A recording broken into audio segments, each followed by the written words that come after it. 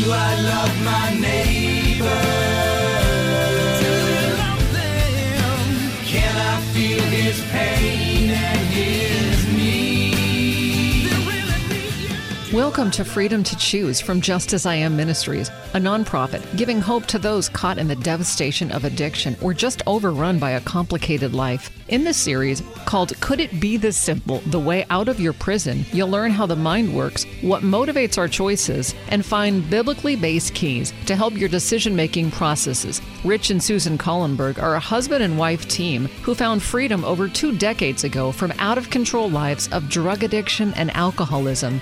Now here's Rich and Susan on Freedom to Choose. Hello, everyone. My name is Rich Collenberg. And my name is Susan Collenberg. And welcome once again to Freedom to Choose. Could it be this simple, the way out of your prison? And if you're looking for a reference to this program, it's Freedom to Choose program number 18. And we're happy to be talking with you today. And we're going to talk a little bit about, in fact, program number 17 kind of dovetails into this program quite well. So if you're just hearing this program, you may want to go on our website and grab program 17 also, because these kind of go together. Right. So we're going to do a tiny bit of recapping or lead in. Yeah, we'll do a little lead in, Right. but we want you to be able to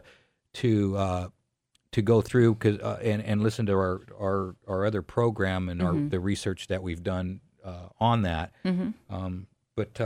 Yeah, so we wanted to begin here a little bit. Should I start with prayer? Yeah, we're going to start with prayer. I'm fumbling with papers, and we're trying to get it all figured out. So Okay, would you begin? let's pray. Yeah, thanks. Loving Father in heaven, thank you again for an opportunity to talk about you and your principles. Send your Spirit to be with us, to guide us in our thoughts, and be with everybody listening. And God, we just want to know you better because we know that we need you and we want to walk in your ways and to treat people the way you treat them. So we pray that you'll send your Spirit to guide and to direct us. In Jesus' name, amen. Amen. You know what? I really like that prayer. What does it mean to walk in his ways and treat people? Because that's really beautiful if we understand who God is. Right. But some of us understand God as, if I don't walk in his ways, he's going to get me. Or, the thing is, when you just said that kind of checks, because our last program, and we're going to talk about Satan's greatest fraud, is that if we believe that God is going to murder people or punish people, then I think it can give us the permission to be vengeful and resentful and anger and all this other thing. Okay, but doesn't the Bible say, vengeance is mine, I will repay, says the Lord? But what does that mean? What does it mean? Right. What does it mean? Does a doctor take vengeance out on his patient or vengeance out on a disease that he's fighting? Right. See, and that's what we have to remember. We got to let the Bible define itself. And as we look at Jesus and how he treated people, he treated a lot of sick people, didn't he? Right. Very sick people, and how did he treat them? He treated them by, by making them whole again. Exactly. And who were the most debased? Was it the drug addicts and the alcoholics that were wandering around with him? Or No. was it the religious leaders that nailed him to a cross? Right. And what was his last-ditch effort to heal them? Mm-hmm. I forgive you. Right, on the cross, On when the he was on the cross. When he was right. on the cross dying. And then you can go back to I think it's John 17, where it says, if you've seen, he's talking to the disciples, and I think Thomas is asking, but what's the Father like? And he said, have I been with you so long that you don't understand? Yeah. Because if you've seen me, you've seen the Father. That's right. So when we look at the life of Jesus, we see how he's trying to reconcile us to God. And so I think sometimes we can read the Bible and say, if we choose not to be reconciled with God, then he's going to flip out and he's going to burn us. Yeah. And he's going to destroy us. But the thing is like we talked in program 17, is that the destruction comes from sin. Yep. It comes from our choices. It becomes from who we have decided who we're going to follow and who we're going to be. Yep. God does not destroy. Yeah. God gives you over to those things that you choose. Yeah, and if we insist on leaving God, despite all of his efforts to win us back, the only loving and just thing he can do is release us. Right. And when the life giver does that, we die. God's letting go as we learned earlier, is him giving us up to reap the consequences of our choice. It's what the Bible refers to as his wrath. And we read the entire chapter last program, in program 17. In Romans chapter 1, we read the chapter where Paul states 3 times, verse 24, 26, and 28, that God's wrath is giving them up. When we first considered this possibility, it was very difficult for us to accept because we'd been taught our entire lives that God would one day use his power to punish and destroy. But what did we find his power was? His power was girding his loins and washing a dozen pair of dirty feet when he had realized that all power on heaven and earth had been given to him. Right. His power was forgiving those that nailed him to the cross. Right. His power was having sympathy with the woman at the well to where Right. she runs and grabs the whole town. Right. His power was forgiving the woman that was thrown down in adultery and simply writing the sins of the Pharisees in the dust so a few puffs of wind and a few footprints would blow them away in his effort to win them. His power is love. It's like heaping coals of fire on someone when someone loves you like that and doesn't expose you for who you really are and just continues to flood you with love. Right. God's love is amazing. It's like heaping coals of fire. Right, because, and I think we get into it later on in the program, but God's justice is setting us right. To do Yeah. justly is to do right by people. So God's whole effort in our lives is to set us right. Right. So it's just, go ahead. Okay. Well, I was gonna go here Okay. because when Susan and I we've been studying this for a long time, but what we didn't understand was when God actually said to Adam and Eve, "If you eat of the fruit of the tree in the middle of the garden, you will die." God didn't announce, "I will kill you." Right. He said, if you disobey, you're going to change yourself. You're going to become selfish, and if you and you're going to want to leave me, which is exactly what Adam did. And then He ran from Satan God. says the opposite at that time and says, you surely won't die. You're not going to die. And what's everybody telling us? No, you're not going to die. When God Right. says, no, you will. Right. So You will die. there you have the thing in the very beginning in the book of Genesis where God is trying to tell us what sin is, what it does to you, and Satan's refuting, saying, no, it won't kill you. You can do whatever you want. You can do whatever you want. It will not kill you. Follow your nature. Follow your desires. Yeah. Do whatever you want to do. Don't worry about anything. And he has the whole world convinced. Yeah. So we're against God. Yeah. We have been set against God, and God is doing everything to set us back To a correct understanding. Yeah, to a correct understanding. Right. Yeah. Has anybody ever died this second death that the Bible talks about? Because do we have evidence that someone has ever died the second death? Absolutely. Where do we have that evidence? That's Jesus. You know, So 'cause we, one person in history, right? that's right. Because he is the one person Jesus is the one person in all history that has died the death that God told Adam and Eve about. It's the death at the wages of sin, and that results from the separation of God. It's the sinner's death. All the example that we have that are previously in the Bible, you can talk about the flood, Sodom and Gomorrah, the firstborn of Egypt, doesn't apply because every one of those people are going to be resurrected, either in the resurrection of life or in the resurrection of damnation. That's correct. That's absolutely correct. Those people are asleep in the grave right now. Right. But Jesus said that when he resurrected Lazarus, Lazarus was dead, and Jesus says, "Well, he's asleep. He's asleep in the grave. I'll resurrect him." Right. And so all those people that died in the flood, died in the past, they're asleep in the grave, and they will be resurrected in one of two resurrections: the Right. resurrection of life or the resurrection of damnation. Right.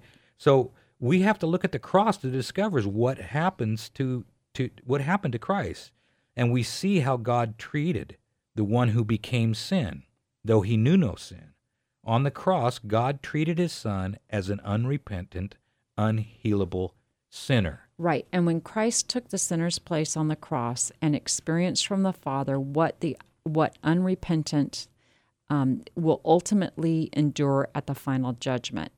And what did God do to his son at the cross? What did Christ plead? My God, why are you torturing me, beating me, raining fire down on me from heaven? No. He said, my God, why have you forsaken me? Why have you abandoned me? Why have you given me up? Yeah. It's the same It's thing as the in same Romans. things. Why have you given me up to this? Yeah, and God gives him up. And I think that started in Gethsemane, remember? Because he said, I'm about to be betrayed into the hands of sinful men. Right. And prior to that, whenever those people went after him, he went out through them, through the crowd. He went out this way. He disappeared that way. But then he told the disciples, I'm about to be betrayed. My hour has come. My hour has come. And the Father's presence left him, and he was left in the garden with the devil, and he sweat great drops of blood, and he was given over. Right. He was given over to the hands of sinful men under the influence of Satan. Right. And they took him and they had their way with him. Right. And it was horrible to watch. And that was all in an effort to cause Christ to take his to give up on humanity and just save himself, right? And his human nature was challenged. Yeah, to, not like, my. Yeah, like none of us will ever experience. His human nature was challenged to save himself. Yeah, and he said, "I am." In fact, he was all messed up in the garden. Right. He said, "I am sick unto death. Right. If there's any other way, not my will, your will." Right. Oh, but let me go back to that. Is there any other way? Right. Is there any other way? But not my will, your will. Let this cup pass from let me. it pass from me. Right. I don't want it. My body does not want to go through with Right. this. And the devil, is hammering him in the garden. Right. He hammered him all the way up to the end when he's saying, "Come down off that cross, save yourself." You see, and so this was the test of that human nature, and Jesus, in human form, for a lack of a better term, fixed the human brain, fixed the human species, did not give in to the lower nature. And that's how he can be our example. That's right. Is that we're to have that same mind. We're to have the mind of Christ. We're to look at him and see the battle that he has won. He has won the war. He has won. Now he's the king. He's taken back this world from sin and from Satan, and he reigns. But he still has his subjects here that are giving their allegiance to Satan. We give our allegiance to Satan every day.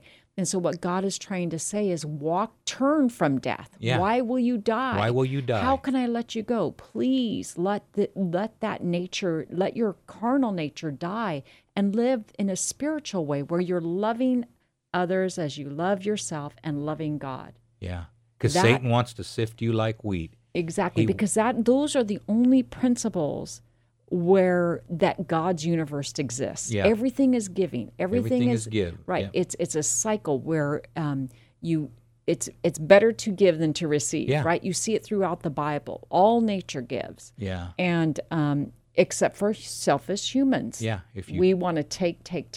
Yeah, we want to take.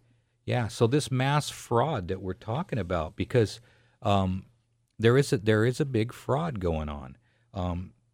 Satan is such a convincing liar that he's perpetuated this mass fraud on most of us about the issue of what happens to the lost. What happens to them? And if we let the Bible tell us in many different instances, because we get the imagery that there's fire at the end, don't we? Yes. Yes. We get the imagery. There's fire, but what exactly is this fire? Right. That's what the question. Is it? Right. That's the question. And the book of Isaiah will give us a little example, and then we can kind of spot check the Bible all through, and we're going to find that this is very consistent. Isaiah 33:14 tells us that the sinners in Zion are terrified. Trembling grips the godless. Who of us can dwell with the consuming fire? Who of us can dwell with everlasting burnings? Now, many of us conclude that the passage has hell in mind, but look at the answer to the reply. Who can dwell here? Right. This is verse 15. It says, "But whom does the Bible say will actually dwell there?"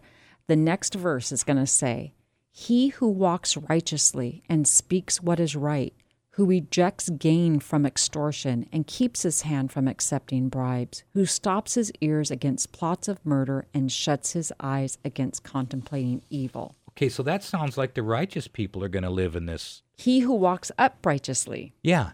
So let's spot check it then, because if I'm thinking right now, Didn't God walk by a rock and tell Moses to hide in the cleft of the rock because his brightness is too much for him? Right. And when Moses came down the hill, his face shone, Correct. right? So there was a fiery presence there. What about the burning bush? Right. It burned, but it wasn't consumed. Correct. What about the 3 Hebrews in the fiery furnace? Right. They were righteous. Right. Nothing was burned. Nothing right? was burned. They weren't singed, right? But those that were unrighteous who went near the fire were consumed. Yeah. They fell as dead. Yeah, That's how they were consumed. That's exactly right. It's interesting, and so we can actually go through here and let's give some Bible texts about it. I think you have it right here. Right. So Okay. if we take the Bible as a Right. whole, So if we take the Bible as a whole, we can start in Genesis and we can search all the way through. We discover something most interesting. In Exodus 3, when God spoke to Moses from the bush burned, but it didn't burn. Then in Exodus 24:16, God appeared on Sinai, and the glory of the Lord looked like a consuming fire.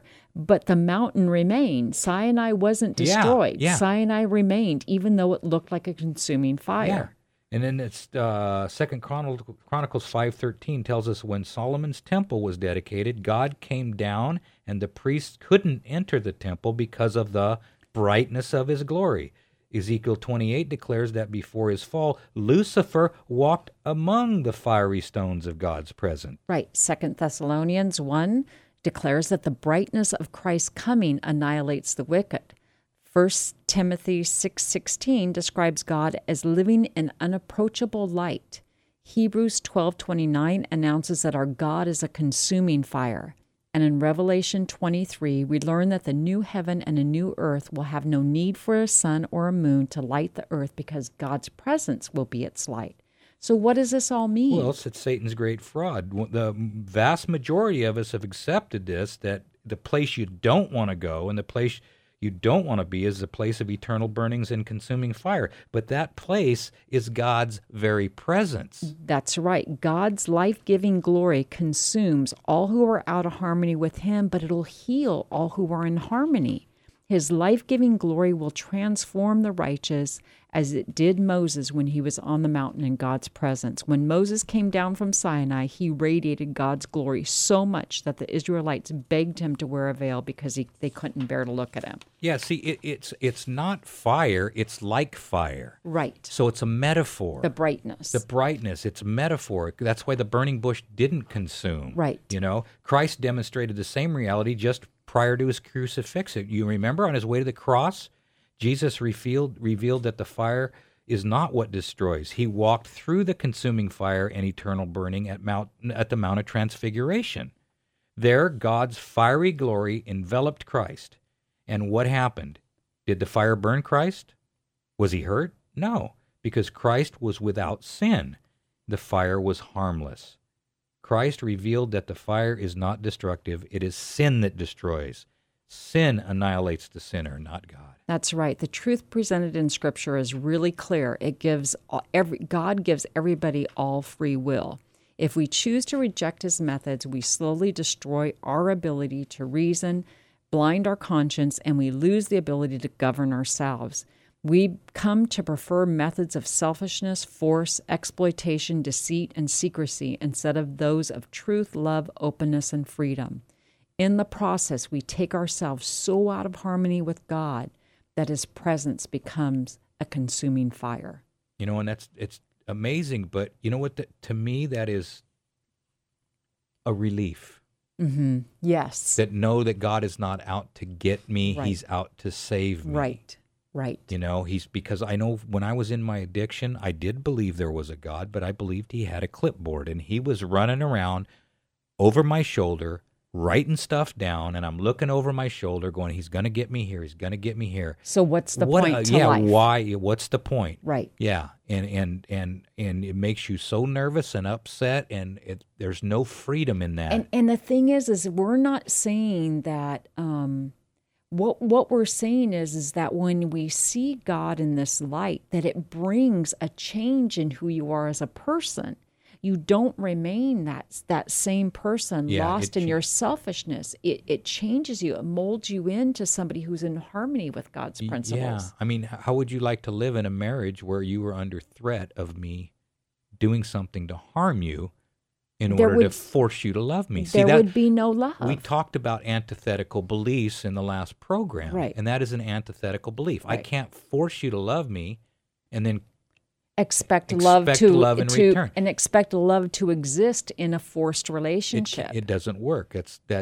So we lose the ability to reason when we believe antithetical beliefs, when we Right. believe beliefs that actually contradict themselves. We lose our ability so to reason. so what Satan has done, he has made God the enemy, not sin and our actions. Right, exactly. He's made God the enemy. So God is the problem because he's going to get me instead of me being the problem Right. because I'm choosing to go against God's principles of love. Yeah, and so then we develop things to protect ourselves from God, like putting Jesus between us and God and all kinds of stuff, but Jesus is God too. So how do we Right. put God in between us and God? See, so things get really weird and really crossed up when God the Father is different from Christ Jesus. Right. Even though Jesus said, if you've seen me, you've seen the Father, very clearly, and so this is, and the wicked are going to die. They're going to die as a result of being unfit to exist in the presence of God's life-giving glory. That's how it's going to work. Not because of an imposed penalty by a powerful ruler, but those who have cooperated with God for the restoration of his image within, operating again from principles of love, truth, openness, and freedom, are transformed by his presence and will be they'll live forever in his life-giving glory, the eternal burnings and the consuming fire. Right. And so I think, don't take our word for it. It's something that you can look through the Bible and that you can search for the things in the Bible. And we've given some references, Yes. and you can, when you think about it now, think of, I even think of Revelation 14, I think it's 14:9, where it says, fire and brimstone, and they'll be tormented in the presence of the holy angels and in the presence of the Lamb. Who's in the fire? Right. See? How Then about- it's not torture. They're tormented. They're mentally tormented because they're unfit to live in the fire, and they will perish. Has your conscience ever burned Yeah. It's from shame or guilt? Yeah. And what about Elijah? Yeah, Elijah he was went caught up in a fiery chariot. Right. The fire is good. The Yeah. fire is where we want to be. Yeah, it's cleansing. Correct. It's cleansing, but it needs to cleanse now. Right. Just like a cancer. Right. If you've got cancer, it needs to be treated now. You can't go to the doctor with stage 4 cancer and expect to be healed then. Right. Very difficult. Still possible, Right. but very difficult. And this is where the Bible is saying, today is the day of salvation. Let God into your heart. Let him start the process of healing and curing. Come to him no matter what. He is not out to get you. Right. So God is a doctor who wants to heal the patient. The disease is sin that wants to destroy, and the disease comes from Satan. Yep. And God wants to take vengeance on that disease, not on you. Right. He wants to take vengeance on that disease. He wants to save us. Yeah, but if we're so consumed with that disease at the end of time, then we're so out of harmony with God and his ways that we will die. Yes, because he will have no choice but to let us go. Let us go. And that's going to be that'll- that's God's strange act Yeah. of letting his children Letting his go. children go. Right. A very hard thing to do, especially, can't imagine. We love one another, but we have no idea what that agape love is like. Right. How much he really loves us. Right. And how much just think about, we're wondering, okay, well, how can all these people be wrong? Remember, folks, 1/3 of the most brilliant beings that God ever created got duped by Satan. Right. These people had perfect siblings with a perfect father, and everything was perfect, and he duped them. And that guy is now He's running now running around like a roaring lion to deceive and to get us to follow him so that we're against God. Yep, and this is the big fraud. Right. You will not surely die. Correct. The first lie. Right. You shall not surely die. That's true. You will surely die. God said it over and over again. Watch my son. I will show you what it's like when I give someone over. Right. And so, it's scary, but it's also, for me, it's refreshing to know that God is not just waiting to nail me. Right. And He's so not we waiting to nail and me. so we have tons of resources on our website. Yeah. And you can get the workbook. Yeah. Or give us a call at 916-645-1297. Go to our website. www.justasiamministries.com. And remember, folks, there's only two ways to live your life. One is like nothing is a miracle. The other is like everything is a miracle. And you have the freedom to choose. Do I love my neighbor?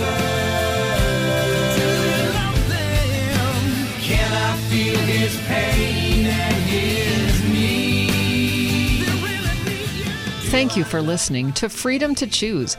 There truly is hope for people whose lives might be overrun with hard decisions, possibly caught up in unhealthy relationships, or even imprisoned by some form of addiction. Rich and Susan are living testimonials that biblical principles do work, and they've put together a workbook with Dr. Timothy Jennings to move yourself or those you love towards freedom. If you would like to order this new workbook called Could It Be This Simple? The Way Out of Your Prison, please call 916-645-1297 or JustAsIamMinistries.com.